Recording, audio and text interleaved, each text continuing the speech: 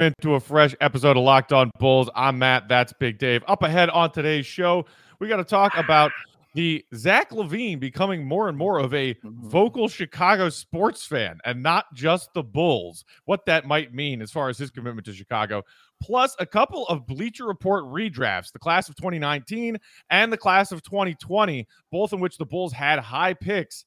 And there are some surprises in there, so we're going to break that down as well. All that ahead on today's episode of Locked On Bulls. Let's go. You are Locked On Bulls, your daily podcast on the Chicago Bulls, part of the Locked On Podcast Network, your team every day. Here are your hosts, Matt Peck and Big Dave Watson.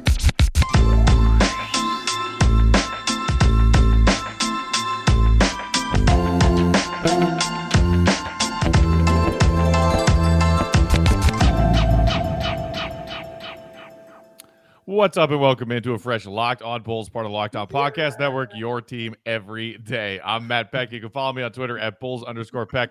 You can follow my co-host Big Dave Watson at BAW, BAWL Sports. And you can follow us at Locked On Bulls. Shoot us an email, lockedonbulls@gmail.com. And of course, that text and voicemail line is always there for you, our fellow Bulls fans.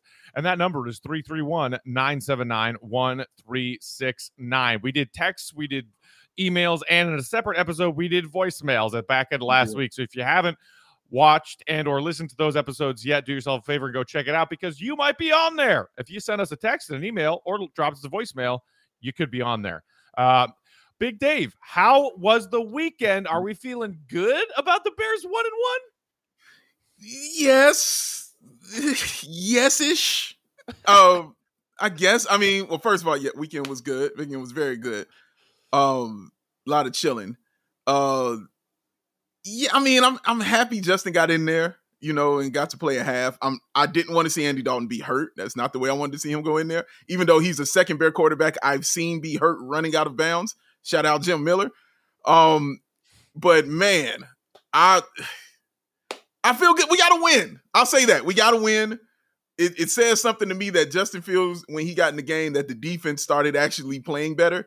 And I think Justin, if he plays again this week, then you'll see more of this excitement from me. Like, then he'll have a full go at it, and I'll feel so much better then, because I just want him to have a full go at it. I don't want people to draw a conclusion after a half, even though he threw a perfect pass to Allen Robinson and he dropped it. But that's okay. But yeah. Whew. But yeah, and he won the game on the 39 with that run he did. He won the game with that. So, but yeah. He looked like a rookie out there, and I'm glad he's out there, and he needs to stay out there. I'll say that. Yeah. You know, you watch that amazing Mahomes-Lamar Jackson duel on Sunday Night Football, and you think, man, I can't wait for Justin Fields to be that kind of hyped young star-level QB shining on Sunday Night Football.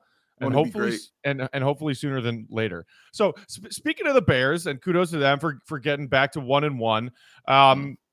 Zach LaVine, who is not known as a very vocal social media guy, like he has an Instagram account, and it's, you know, pictures of him and his fiance having a beautiful life together and his dogs. Obviously, he was very active on Insta during his trip to Tokyo as part of Team USA. It was really cool to follow along with that. We're now seeing some workout videos, as we've discussed last week, you know, in the gym working. So I would say he's more of an Instagram guy than a Twitter guy. He does have a Twitter account, doesn't use it a lot. But over the course of this weekend, we got 2 tweets from Zach LaVine that just made my heart smile, because we've been talking about, this reporter from the Boston Globe is saying that the Celtics are going to poach Zach LaVine away, and he signed with Clutch Sports, so the Lakers are going to poach him away. And we got to listen to all this crap. And meanwhile, before Bears Sunday, earlier in the weekend, White Sox Talk, the White Sox account for our old friends at NBC Sports Chicago, posted a picture of Zach LaVine in a White Sox like themed alternative Bulls jersey. It's the Chicago cursive from the old 80s jerseys and what we have seen in some of the recent city editions and stuff like that. But in White Sox black trim and gray. And it looks great. And it's Zach like flexing and smiling in that jersey. And Zach said in a tweet underneath it, "We've got to make this jersey happen." And you know that Zach LaVine has got some love for the White Sox on the South Side now. And then on top of that, the Bears on their official Twitter account post, that's a W with, game highlights or recap score or whatever. And underneath that tweet, Zach LaVine subtweets, protect home, exclamation point. I'm not trying to say I'm reading too much into a clean, but in the span of a few days, you have him saying, it's White Sox Bulls mashup jersey is dope, and I'd love to see it happen. And you got him saying, good for you, Bears, protect home field. Home being the key word. Zach LaVine sounds like a guy who has fully embraced, I am the face of the Chicago Bulls, and I am here in Chicago repping not just the Bulls, but all the teams of the city. And look, I know that there are some people who will listen to our podcast who don't care that we spent a minute talking about the Bears as we started, who aren't Cubs or White Sox fans, who aren't Blackhawks fans. I get that. A lot of Chicagoans are Chicago across the board, ride or die. And to see a player like that repping other teams in the city matters, especially when it's a player like Zach who is ascending into stardom and we're all panicked that he's going to leave. What do you think about that, Dave? Wow, this is interesting, Matt. Because here's the two things the way I'm looking at it. When I saw the White Sox one, and I was like, oh, that's cool. He responded to it. And you're right. It was shocking because I'm not used to seeing him say anything. But when I saw that, you could look at that if you wanted to be, a pessimist about it. You could look at it in a way and say, well, that could be corporate induced. That could be because, the White Sox are also owned by Jerry Reinsdorf, same team, same person that owns Chicago Bulls. So you look at it like, he's just, toting the line. You know what I mean? He's just doing it like that. He doesn't really care. He probably doesn't even like baseball, even though Zach was a good baseball player, according to Zach LaVine. So you can look at it that way if you're being pessimistic about it. I get that. That's fine.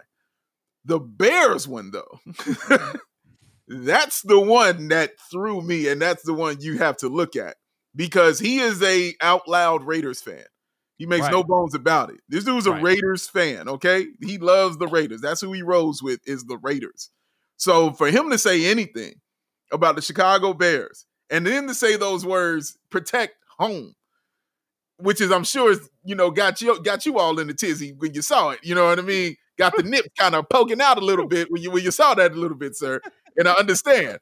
But that is what kind of gave me like, oh, snap.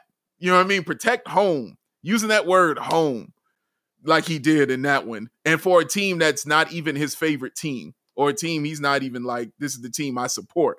Right. So to say it like that, he didn't say, good job, way to protect home field. You know what I'm saying? That would have been a different way to say that. He didn't say that. He said protect the home. So when you're looking like home, well, guess who's home? Zach LaVine. He's home.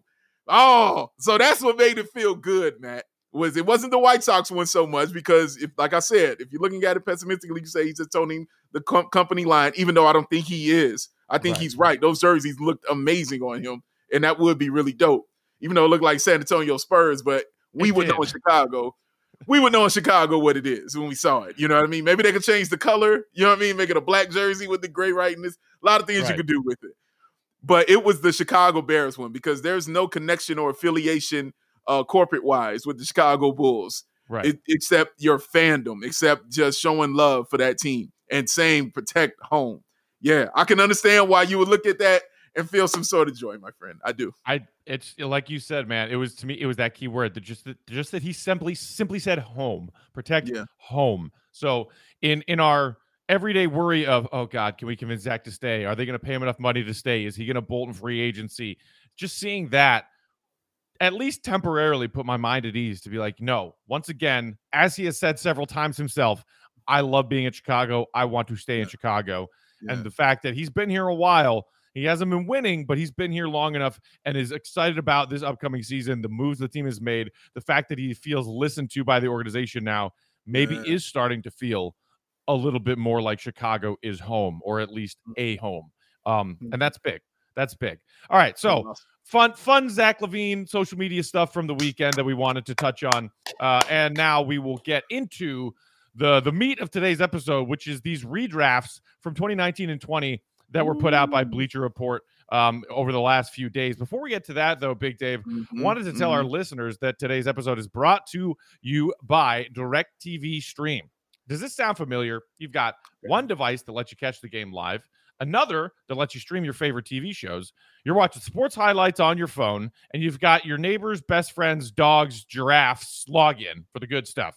Well, I want to tell you about a simple way to get all of that entertainment that you love without the hassle, and a great way to finally get your TV together. Get it together. It's called DirecTV Stream, and it brings you live TV and your on-demand favorites together like never before, so you can watch your favorite sports, watch your favorite movies, all of your favorite shows, and all in one place. That means no more juggling remotes, no need to buy another device ever again, and the best part, there's no annual contract. So get rid of the clutter, get rid of the confusion, and get your TV together with DirecTV Stream. You can learn more at directtv.com. That's directtv.com. Compatible service required. Content varies by package.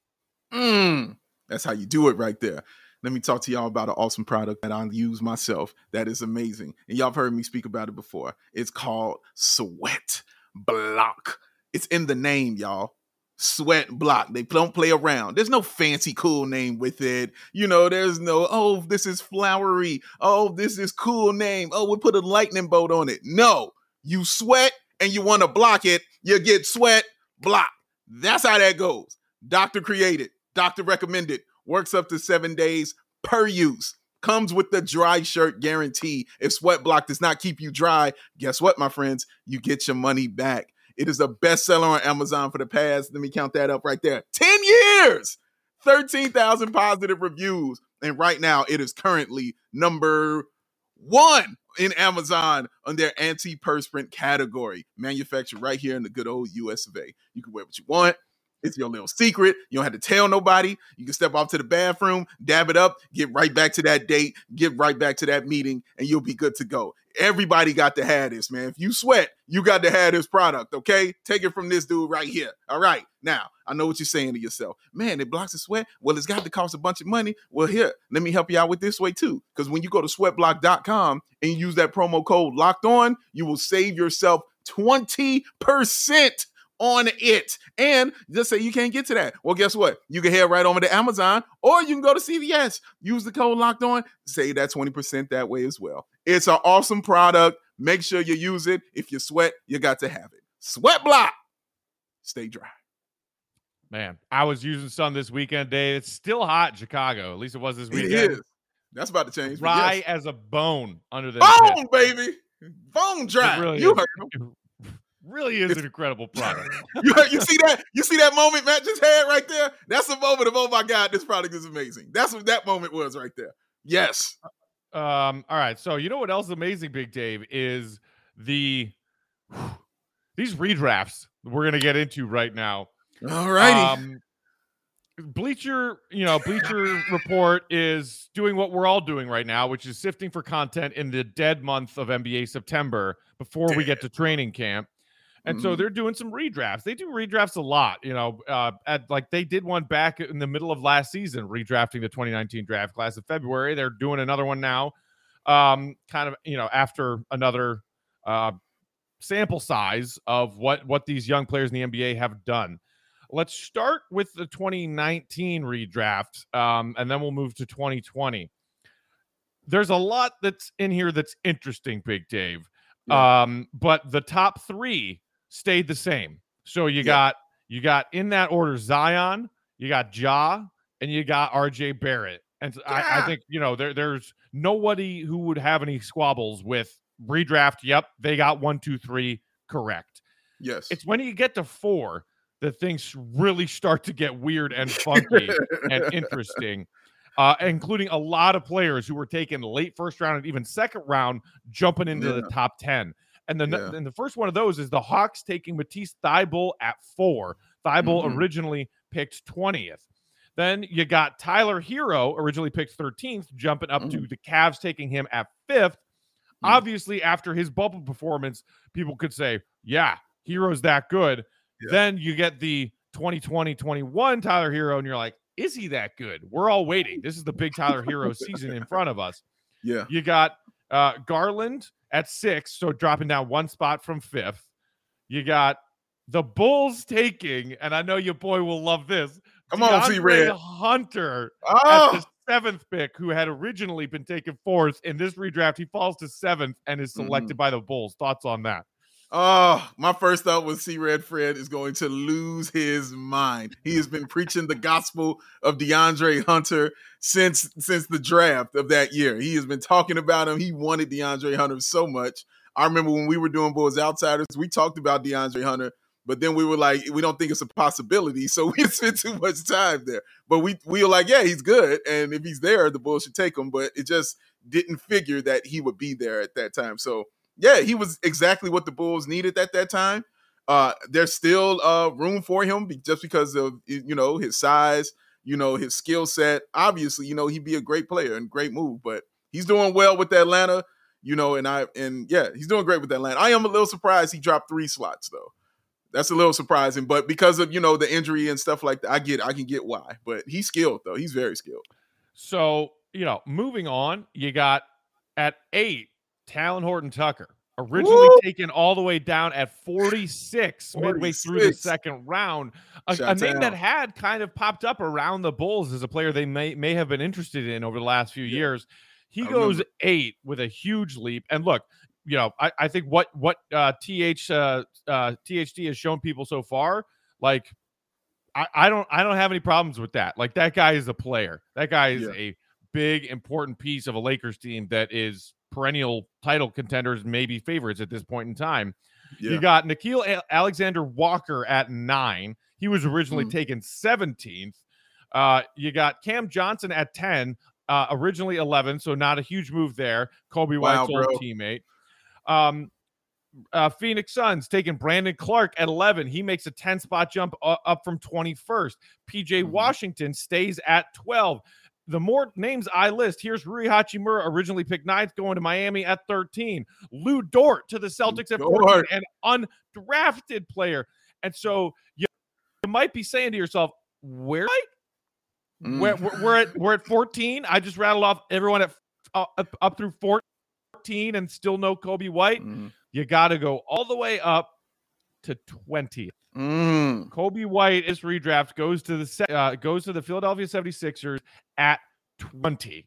And some of the notes on Coby White's spot here: a high volume, low efficiency bench scorer so far. Over 2 seasons, he's averaged 14.2 points with a well below average effective field goal percentage and a low free throw rate. Doesn't mean White will always be this player. He's only 21 years old. Moderate improvement as a 3-point shooter might be about all it takes to change his outlook offensively. He probably needs more work on the other end, but his defense isn't always the top. But defense isn't always the top priority for a heat check guy. Coming in just ahead of Coby White at 19, Nicholas Claxton. Originally picked 31st. Jackson Hayes, another guy like Coby, fell far out of the top 10. He is with the Pacers at 18 after originally being picked 8th. And then here might be my favorite wrinkle of this. Going to the New Orleans Pelicans at 17, ahead of his former teammate by 3 spots, is your main man, Daniel Gafford. Kaplackow! Splat down! Sploogadoos! In your face, all your haters. Get up off that man, Daniel Gafford, boy. Been trying to preach this gospel to y'all for I don't know how long. Sorry, Matt, but I got the flow now. I got to talk about Daniel Gafford and the 17th pick, because we're going to get into Coby White for sure. But Daniel Gafford, I've been telling you over and over and over and over and over again about how good this dude is, about what he brings to the floor, about what he does on both ends of the floor. How many times do I have to tell y'all about the time we saw him in his highlight reel and me, Matt, and John are sitting in the green room and we watch him block a shot and then he runs the floor and he windmills the alley-oop dunk and we all jumped up out our seats and walked around like, what the hell? He's on our team? We lost our minds. I was in right then at that point. You saw it right there. You continue to see flashes of it. You knew he was good. He wasn't just some guy you could just find. This dude is skilled. It takes skill to do that stuff that he's doing. You know how many 7-footers just run around doing windmill dunks? How many of you know blocking shots running the floor like that? Windmilling on cats.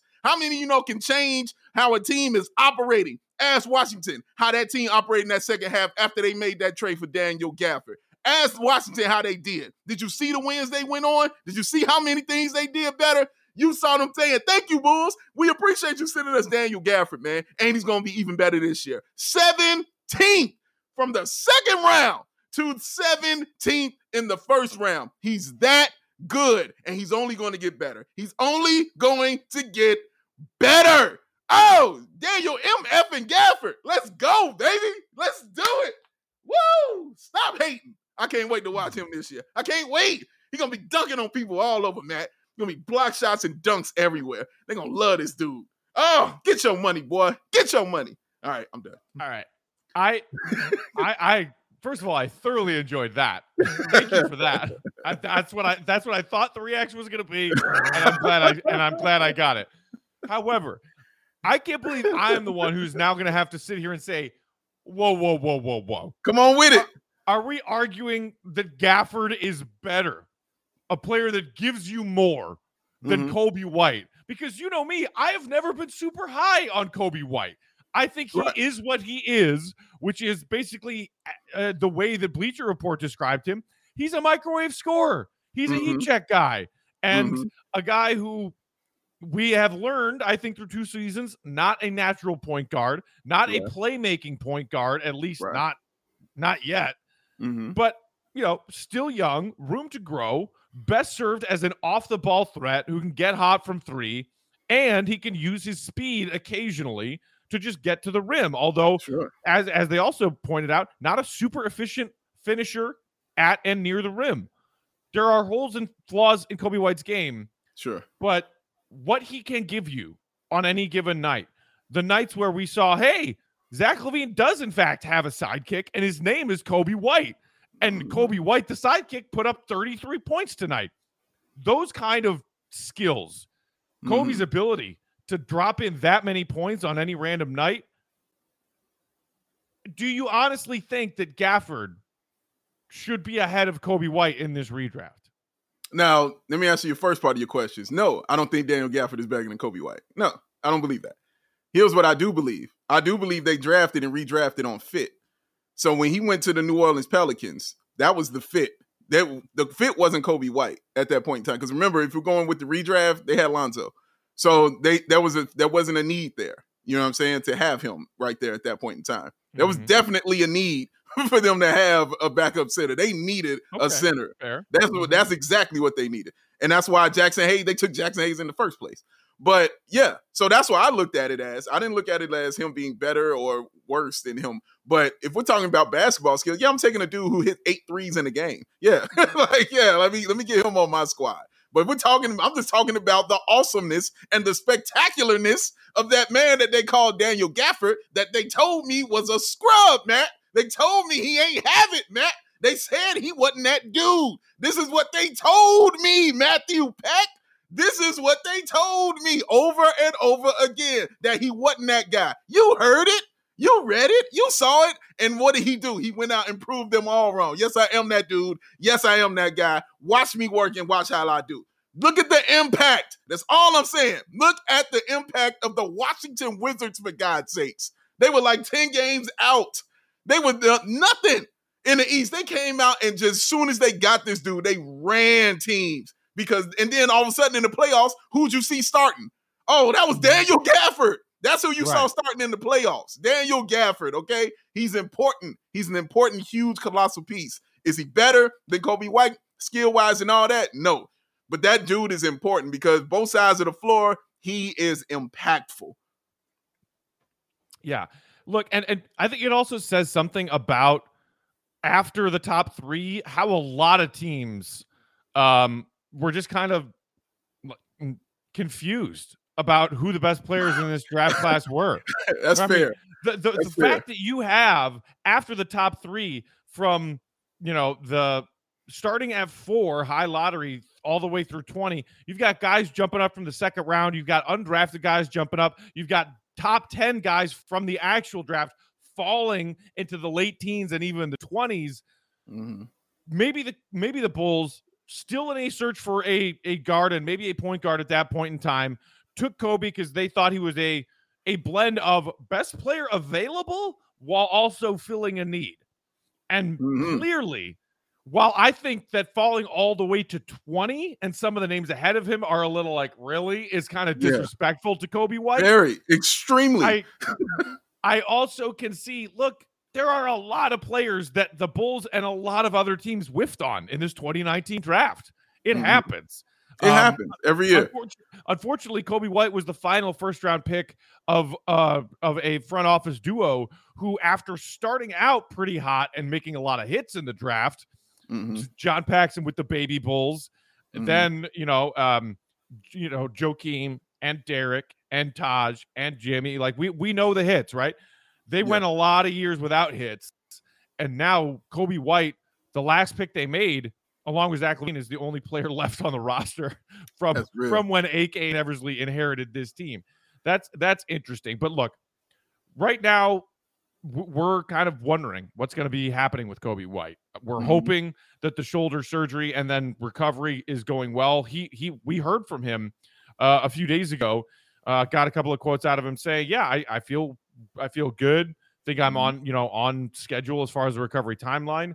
But with all of the roster overhaul and then starting the season on the shelf, maybe this is some bulletin board material for Coby White if he saw this to be like, really, y'all? 20th? That's what I was about to say. All right, wait till I get back on the floor and I have some more talented teammates. Let me show you what I could do. Yeah, I love when you're in my brain, Matt. That's exactly what I was gonna say. I hope he sees this and it pisses him the hell off. I hope he checks this out. Like, are you kidding me? Y'all think it's 20? Then me? Then Coby White? Did you not see how I do? I hope it makes him so angry and just makes him mad. If it's anybody on this Bulls team who is set up to succeed this season, it's Coby White. It is set up for him to succeed.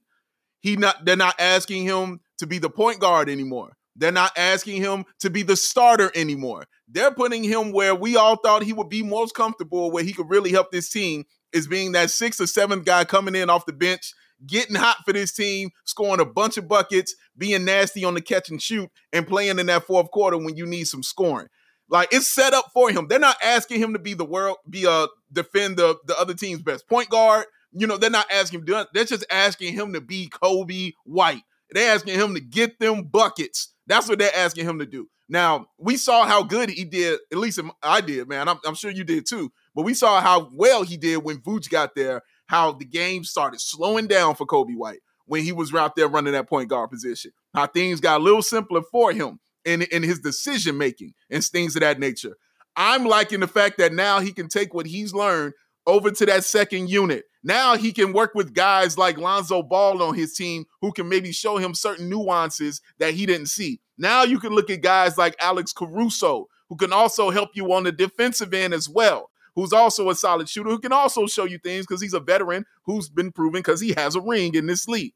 It's set up for Coby White to succeed. All he has to do is just go be Coby White and get them buckets, Matt, and he's going to have a good season. That's how I feel. We'll see.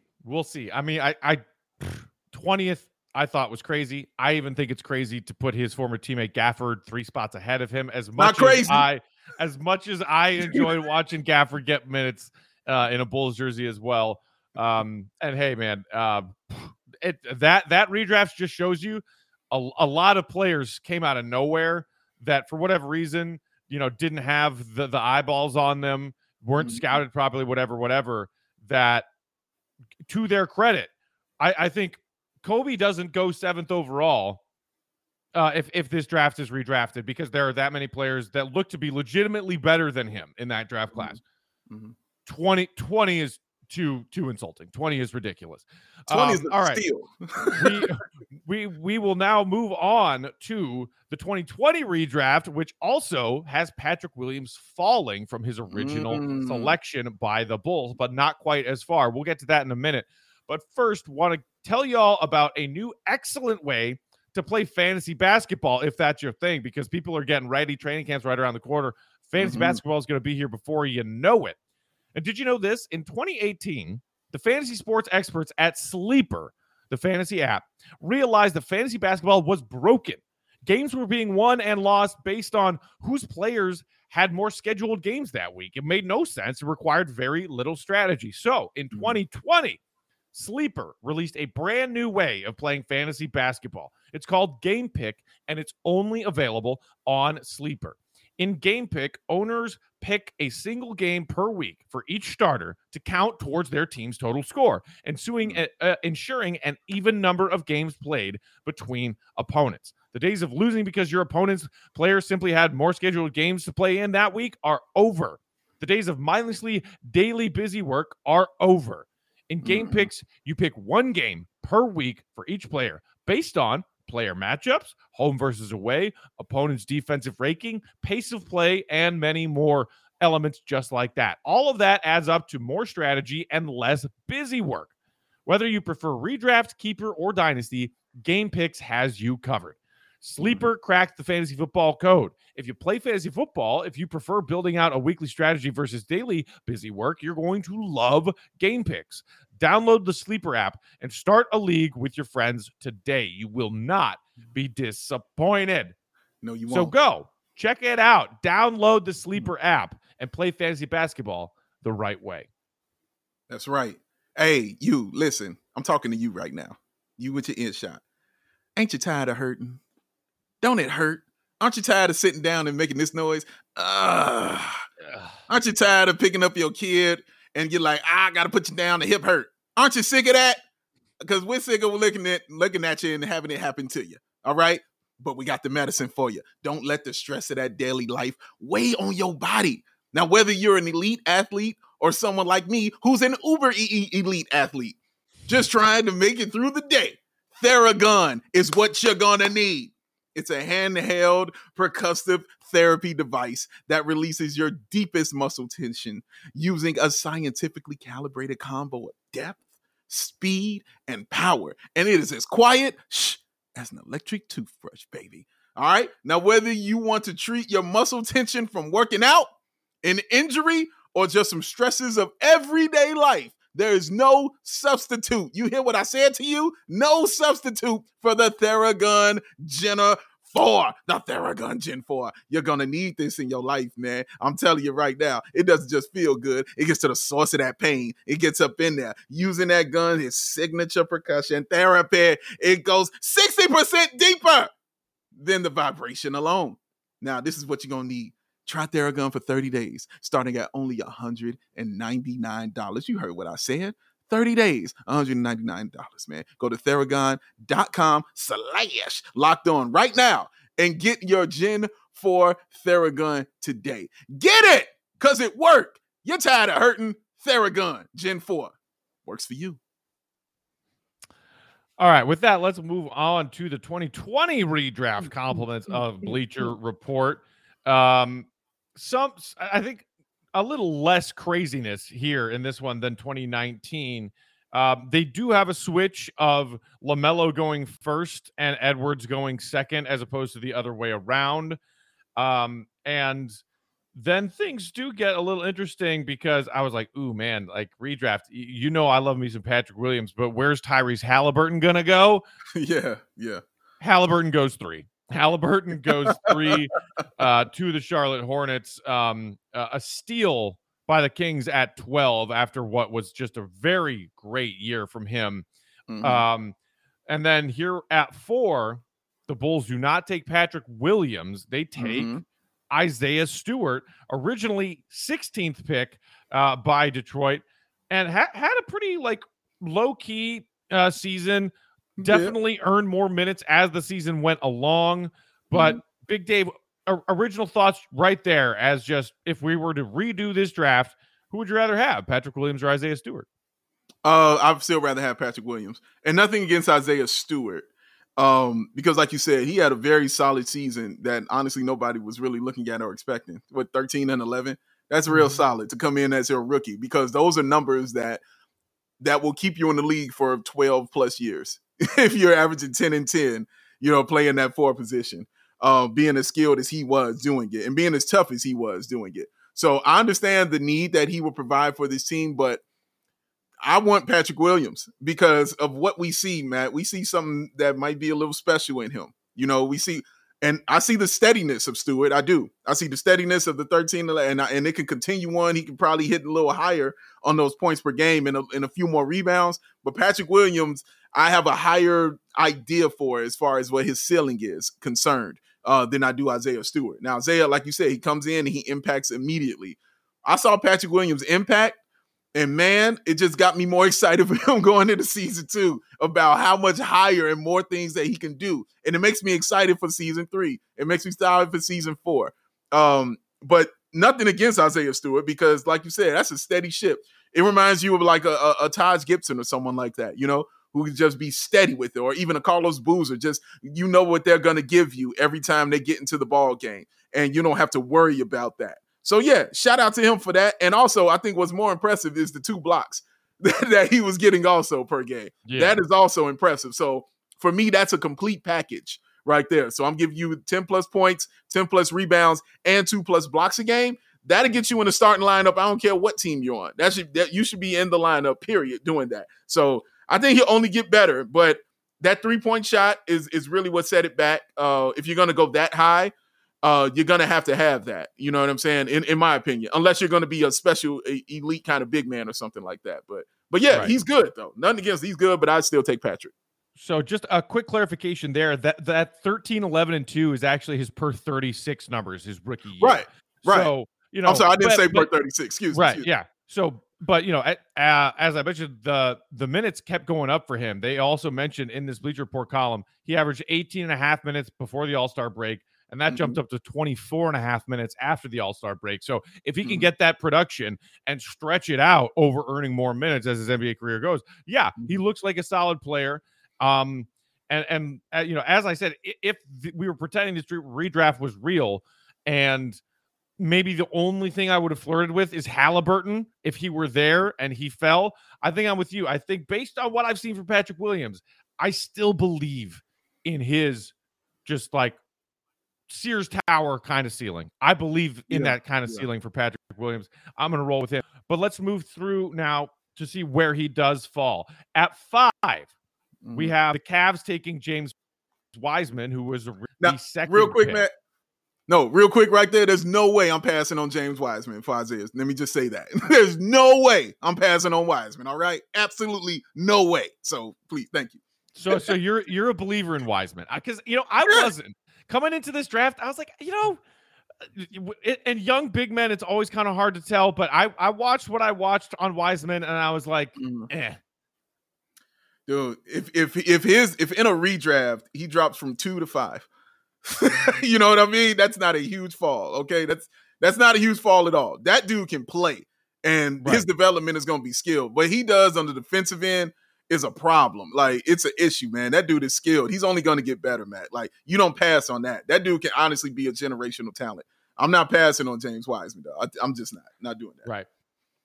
So then we have the Hawks sticking Onyeka Okongwu at 6th overall. Interesting. So he jump or fall, but does technically count as a player who jumps Patrick Williams, whose name we have not gotten to yet, with Onyeka Okongwu at 6. I think he's a good fit there. He's a good player. He was certainly a name that I was interested in when I was looking at who could help this Bulls team coming into that 2020 draft. Then we get to 7 Pistons. Emmanuel Quickley. He is the big jumper here. He was originally picked, 25th. Wow, that's a big jump. What do you think about Quickley at 7? Wow, that's a huge jump for Quickley, but he was awesome this season. Like, he really was. He played very, very well, man. And that 3-point shooting is what gets you. And it was crazy how consistent he became. Like, you just depend on it, like, all the time, especially at 3-point. You just depended on it. And when Thibs is looking at you and putting you in, that already tells you everything you really need to know. Because we know how Thibs feels about those young guys and the young guys getting time. So when Thibs is out there, like, yeah, you get some tick. You can play what? Like, every game after game, you're going to put him in the game and trust him and know that he can provide something for you. That's honestly the only stat you really truly need. Honestly, is Thibs is putting you in the game and you're a young player. That says a lot. So, I mean, I don't have a problem with quickly making this big of a jump. I mean, he was a huge reason why the Knicks were as surprisingly good as they were, because they got that kind of production out of a rookie. And good for them for snaking him, because wow, like that. I did not have an eye on quickly before I started watching that dude's highlight reel. I was like, holy crap, this guy can play. Yeah, he wasn't one talked about. A guy, he was not one that was spoken about highly or a lot, which is why he failed so far. But yeah, he's been great. So he makes a 25-7 jump, and then at 8, we have the Knicks taking Patrick Williams, originally picked by our Bulls at 4. Who wrote this? It's a Knicks fan. Maybe a Knicks fan. I don't know about you. It stung me even more that that's the team you went to. It's like, the Knicks. Yeah, really? Right. Yeah, right. So here are a couple of notes from who did this redraft. Because right after him, they have Desmond Bane, which is interesting. And they note that P-Dub's numbers weren't as good his rookie year as Desmond Bane's, but the age discussion comes up. Bane was 22 during his rookie campaign, whereas Williams was 19. Need we remind you one more time? Patrick Williams played his entire NBA rookie year as a 19-year-old. He just turned 20 like 2 weeks ago. He still can't have a drink, guys. Other factors that set Williams apart from Desmond Bane. Bane's a 6'4" wingspan compared to Patrick Williams' 7-foot wingspan. Thank you very much. Extra length giving that Williams that defensive versatility so many teams want in today's NBA. What Williams showed offensively as a rookie is enticing too. Didn't take many shots, but a 39.1 3-point percentage, solid accuracy from mid-range, provide the profile of a good shooter. At the very least, Williams looked like he has the potential to be a high-end, gap-filling 3-and-D player. That is a modest way of describing what Patrick Williams' potential is. A high-end, gap-filling 3-and-D player. Honestly. I think you think, and I think, that he can be even more than that. And we've talked about him being a star on the defensive end and maybe having that kind of path like a Kawhi Leonard. And no, I'm not doing the comparison to Kawhi right now. Calm down. Just like the Kawhi or like Jimmy Butler, who are known in the NBA first in their youth as a defensive stopper. Fair. And then develop their offense as they go through their NBA career and turn into all-star level offensive threats over time. I still think that path is there for Williams if the pieces around him and the coaching and the way he's developed all work well and in his favor. So I'm not wildly offended by P-Dub falling from 4 to 8 because look, it's hard to argue that some of the players taken ahead of him in this redraft don't deserve to be, whether it's Quickly or a Kongwu or Wiseman, or so Wiseman having already been drafted ahead of him, Isaiah Stewart being the other big one that makes a jump. I don't love Stewart at 4. I think that's a reach, but again, and it goes back to what we were saying with Coby. I don't know if Patrick Williams is the chip on his shoulder kind of guy. He seems to just be very chill about everything. He does. But I mean, maybe he takes this as a slight. It's not as much of a slight as Coby, at least in my opinion. I don't know about you. No, it's a huge slight. You drop from 7 to 20th. That's a complete slight. That is absolutely what that is. And definitely some players I don't think should have been ahead of you. In that, I might understand, like I said, I understood the fit of Daniel Gafford, but we're talking about just players. It's Coby White. But yeah, Patrick Williams, Matt, it was a shock when they drafted him then at 4. So maybe that's why they when you went out in their world, they're like, you went out on a limb and took this guy at 4, you expect him to pay immediate dividends maybe. And so since he hasn't, we're going to drop him down a little bit and do it like that. No, that's I don't see it like that at all. I saw they knew what he was. They saw what they wanted. They took the guy that they wanted, and he has shown flashes, Matt, of being that dude. And it's the flashes that get you. I mean, that block on Ayton just plays over and over again in a loop in my brain, just over and over again. the summer league that we saw, and we're not putting everything on summer league, all right? But the summer league positives that we saw, because we sure saw the negatives as far as him still not having to move and him turning the ball over often. But the positives as far as his attitude and how he moved and how he approached the game. And Matt said, like he said, was a very chill guy. He wasn't like that in that summer league. That dude wanted to, get after it. And that's what you were hoping to see coming into year 2. Now, I was shocked at Stewart being there because I would be upset with the pick, Matt, because I'd be like, we passed on Wiseman and we passed on Quigley. Like, we passed on 2 of those to go get Stewart. So I'm like, you took a risk with a guy like Patrick Williams at 4 to replace him with another risk, which I think is Stewart, because I don't find him as a better basketball player than Wiseman or than Quigley was. So I don't like this redraft, putting him at 8th. I understand it. It's not a huge slight, but I just don't like the pick that they gave the Bulls with it. And there's nothing against Stewart, because the dude can play. He's already proven that the dude can actually play. But I just don't see that them putting him there, man, because I can't get over the Wiseman one. That's really the one, man. That's really just kicking in my brain real hard. Yeah, I can't get it. But Patrick is ill. Like, I'm not passing on Patrick. Yeah, I mean, I get that. If you're like, wait, Wiseman's there, and you said no. The other one, I mean, just to show that I can be self-deprecating and admit when I'm wrong occasionally, Big Dave, or at least it looks like I'm wrong so far. Okay. And an injury early career has been an issue, but the version of Coby White in the 2020 draft, a guard that was taken top 10 that fell, is a guy I was pretty high on, and that's Killian Hayes. Killian Hayes falls at 26th over going 7th overall. And look, he looks like the player that we thought he was, a guy with amazing ball handling and distribution skills. They note here, among rookies with at least 500 minutes, his 7.6 assists per 75 possessions ranked 3rd. But his shooting was just a nightmare, like absolutely bad. I thought his shooting form is a little weird, but maybe he can fix it. And he's the playmaking point guard that this team desperately needs, and that's why I was high on him. Whew, he falls from 7 to 26. So yeah, interesting to have these redraft conversations. Both of the Bulls' last 2 first round draft picks falling, one more significantly than the other.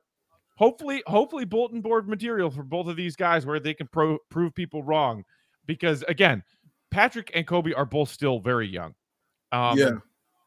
Still very young, and perhaps now in a better position to develop. I mean, this Bulls organization, when Coby was drafted, was in disarray. Patrick Williams was the first thing that the new front office did. We want that kid.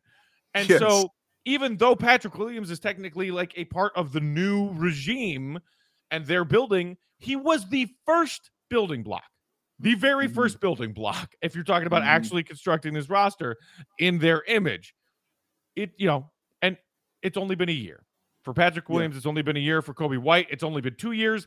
And that first year, credit to him for shining the way he did as a rookie when everything around him was crumbling. So take their production in seasons 1 and 2 with a grain of salt and see where they go from here. Yeah, and Matt, I mean, you know how hard I was riding for Coby White his rookie season, about how much I wanted him to play, and I felt the same way about him his second season. But I'm riding even harder for him this year because I just feel like it's perfectly set up for him to have that success this season. I can't wait to see what he does when he comes back from that injury.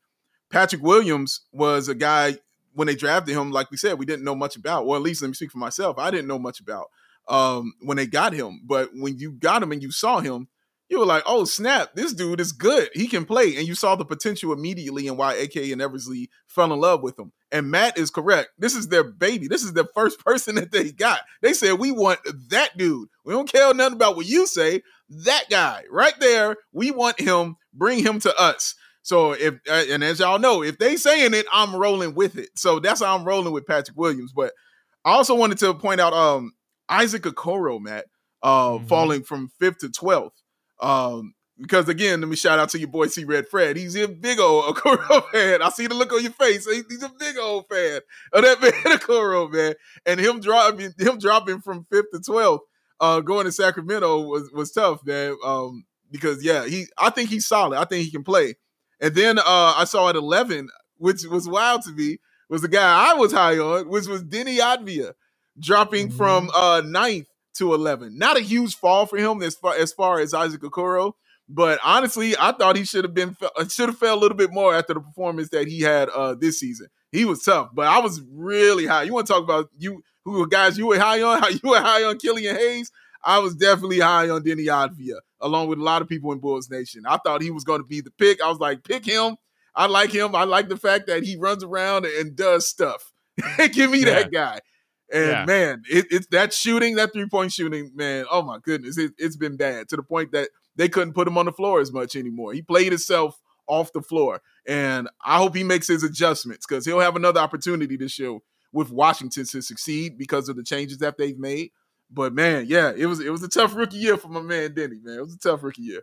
And look, I think when you do these redrafts, whether you are an NBA person who writes for Bleacher Report and are the ones going through and doing them, or if you're people like us who are reacting to them, but you spend your life watching the NBA, talking about the NBA, whether it's the 19 or the 20 class, so you're talking about that top tier, right? The top tier, Zion and Ja, LaMelo, RJ Barrett, players of that caliber. Right. Beyond them, the guys where everybody, if you watch any lick of basketball, could look at that guy, and whether he's playing overseas or playing in college, look at him and say, oh yeah, that's a star. That dude is a star. Right. Everything below that top tier, it's a dart throw, man. Whether you're someone who is paid to scout NBA talent, or you're paid to write about people who scout NBA talent, or you are us who are occasionally paid to talk about people who are paid to write about people who are paid to scout NBA talent. It's a dart throw. Like, it is a dart throw. Some of these guys pan out, some of them don't. And the way you know that, and the good reminder is, these redrafts are crazy. These redrafts are absolutely crazy. Yeah, you're absolutely right, man. And like you said, nobody knows. even I go as far as to say, even the first one. Like, of course, there's a rarity where you just like, nope, him for sure. We know it. LeBron, Shaq, Hakeem Olajuwon, Patrick Ewing, like guys you look at immediately, Chris Webber, like you like immediately you look at them, you're like, yes, obviously. Zion Williamson, you're like, these guys are going to be good no matter what. But man, it's a crapshoot regardless, man, because then you, like you said, you can end up with a Kwame Brown. You can end up, gosh, I forget it, Anthony Bennett. You can end up with those kind of guys. It happens, but it's a crapshoot around, man. But yeah, that's why guys are paid the big bucks, but nobody's 100%. And the guys who are close to it are revered as legends. Hello, Jerry West.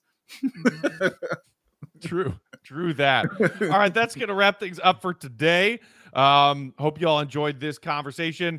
Hit us up if you have any thoughts on these redrafts. Patrick Williams falling from 4 to 8, Coby falling from 7 to 20. If you got a bone to pick with Bleacher Report, or you got thoughts about maybe that's not too crazy, maybe you got some thoughts about Daniel Gafford jumping into round 1 ahead of his Coby White. Let us know. Hit us up. We are at 331-979-1369 for text and voicemails. LockedOnBulls@gmail.com. And you can always hit us up on the Twitter machine. I am at Bulls_Peck. Dave is at BAWL, BAWL Sports. We are at Locked On Bulls. Until next time, thanks for listening. We are getting close. Dave, it is September 20th. Tell me, Matt. The Bulls regular season opener is 1 month from today. 1 month. Almost time. We've waited for so long for this moment. I've been waiting. There, y'all. We're getting there. We'll see you soon for another fresh episode of Locked On. For Big Dave, I'm Matt. Thanks for listening, y'all. See Red be good. Peace out.